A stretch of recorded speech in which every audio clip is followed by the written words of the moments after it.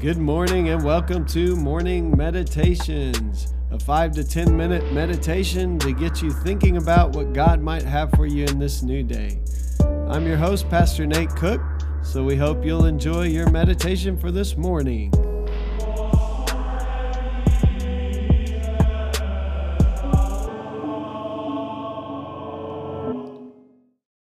Hey, this is Pastor Nate, and this is your morning meditation. It's Sunday, October the 4th, 2020. So today we're going to be in Galatians chapter 4, and we'll be starting today Galatians chapter 4, verse 4.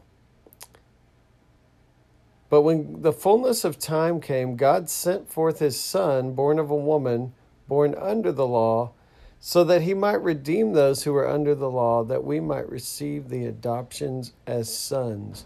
Because you are sons, God has set forth the Spirit of his Son into our hearts, crying, Abba, Father.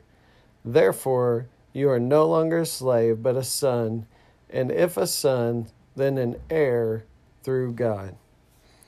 So this passage reminds us of our true nature, that we are children of God. And it says son there, but it is son or daughter. This passage in Galatians reminds us that Christ came to reconcile or to make us right with himself, with God. And he reconciled the whole world, it says in Colossians. He reconciled all things to himself. So all of us are children of God. The question is, can we believe that and can we receive that? Will we accept that identity, or will we receive other kinds of identity that we often get fit into other people's molds of us? Will we accept our true identity in Christ, or will we lean into all kinds of other identities, which would be called false selves, or fake identities, if you will? So Henry Nouwen says today, your true identity is as a child of God. This is the identity you have to accept. Once you have claimed it and settled in it, you can live in a world that gives you much joy as well as pain. You can receive praise as well as the blame that comes to you as an opportunity for strengthening your basic identity, because the identity that makes you free is anchored beyond all human praise and blame. You belong to God, and it is as a child of God that you are sent into the world.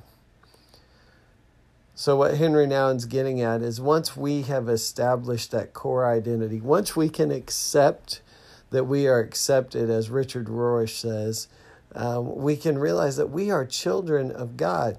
The passage we read said we are heirs with Christ. We are children of God.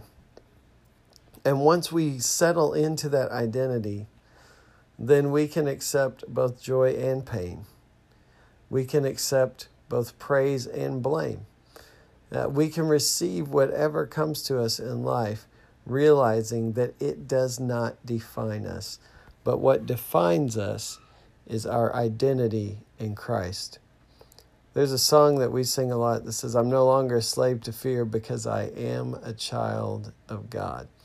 That just simply says to us, once our identity is established in God, then all the things we tend to fear, the things we tend to worry about, kind of fade away, because we are grounded, we are secure, we are sure, knowing that we have been loved by God and that we are children of God, and that no matter if we perform well or if we fail, we will never cease to be children of God, because we did not reconcile ourselves to Christ, but Christ has reconciled us to him. Christ, through the cross, through his resurrection, has made us into new creation.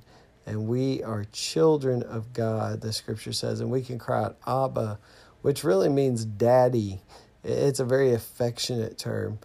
We can realize our sonship, our daughtership as children of God. And we can realize that intimate, kind of loving parent-child relationship. Maybe we haven't had that kind of relationship in our life on this earth, but we can imagine that kind of deeply affectionate, loving relationship. And that is, the scripture says, the kind of relationship that we have with God. if we could dare to believe it. Hey, that's just a thought for this morning, and I hope you have a great day. Well, thanks again for joining us for this morning meditation. Hey, do us a favor, rate us on iTunes, or even leave some feedback about our podcast so that other listeners can know how much you enjoy your morning meditations. Hey, have a great day.